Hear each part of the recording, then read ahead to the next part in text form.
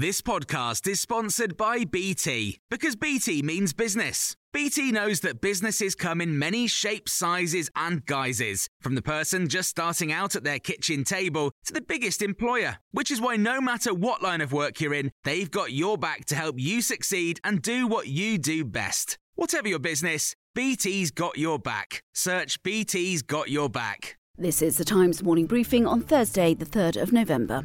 Rishi Sunak and Jeremy Hunt are planning to extend windfall taxes on oil and gas companies to raise an estimated £40 billion over 5 years. The Times has learned that the Prime Minister and the Chancellor want to maximise revenues from the tax by increasing the rate from 25% to 30% and expanding the scheme to cover electricity generators.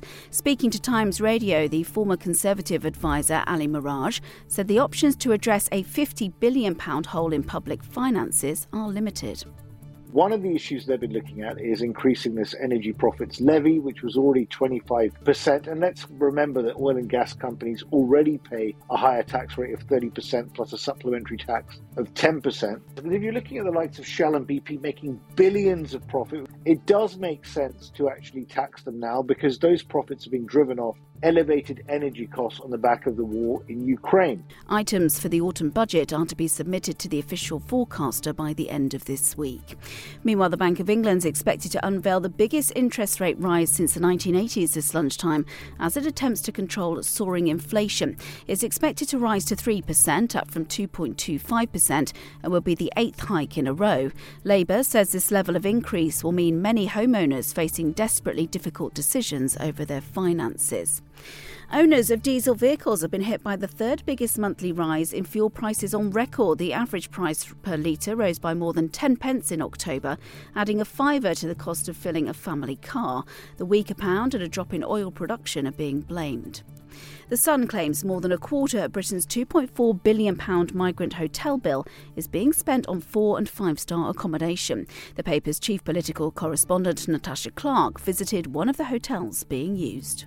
We've seen inside some of those really lovely plush hotels that are being used to house these people as they wait for their claims to be made. Some up to 460 days it's now taking for some of the claims to be processed. An incredibly long time that they have to be put up in these hotels. We know that they're being block booked, sometimes for 2, 3, 4 months at a time. This comes as the Immigration Minister Robert Jenrick says he expects the migrant processing centre at Manston in Kent to be returned to a well-functioning and legally compliant site within a week. 3,500 people were still on the site last night. It has a maximum capacity of 1,600. Disciplinary proceedings against Yorkshire County Cricket Club and 7 people, including Michael Vaughan and Matthew Hoggard, over allegations of racism, will be heard in public. The Cricket Discipline Commission, which is responsible for the proceedings, has made the decision after an appeal by the chief witness, Azim Rafiq. And a psychedelic compound found in hallucinogenic mushrooms can improve the symptoms of severe depression, according to the largest study of its kind. 233 patients who hadn't responded to conventional antidepressants took part in a randomised clinical trial. Researchers from King's College London found that a 25 milligram tablet of psilocybin puts patients in a dream-like state, making psychological therapy more likely to succeed. The Times health correspondent is Eleanor Hayward. The idea of using hallucinogenic drugs was kind of laughed at for a while, and then in recent years it's really gained momentum, and now the trial results are coming through and they're showing really amazing results. And 1 in 3 people 3 weeks later were classed as in remission, so they no longer had any symptoms of depression, which is amazing. You can hear more on these stories throughout the day on Times Radio. Cool fact, a crocodile can't stick out its tongue. Also, you can get health insurance for a month or just under a year in some states. United Healthcare short-term insurance plans, underwritten by Golden Rule Insurance Company, offer flexible, budget-friendly coverage for you. Learn more at uh1.com.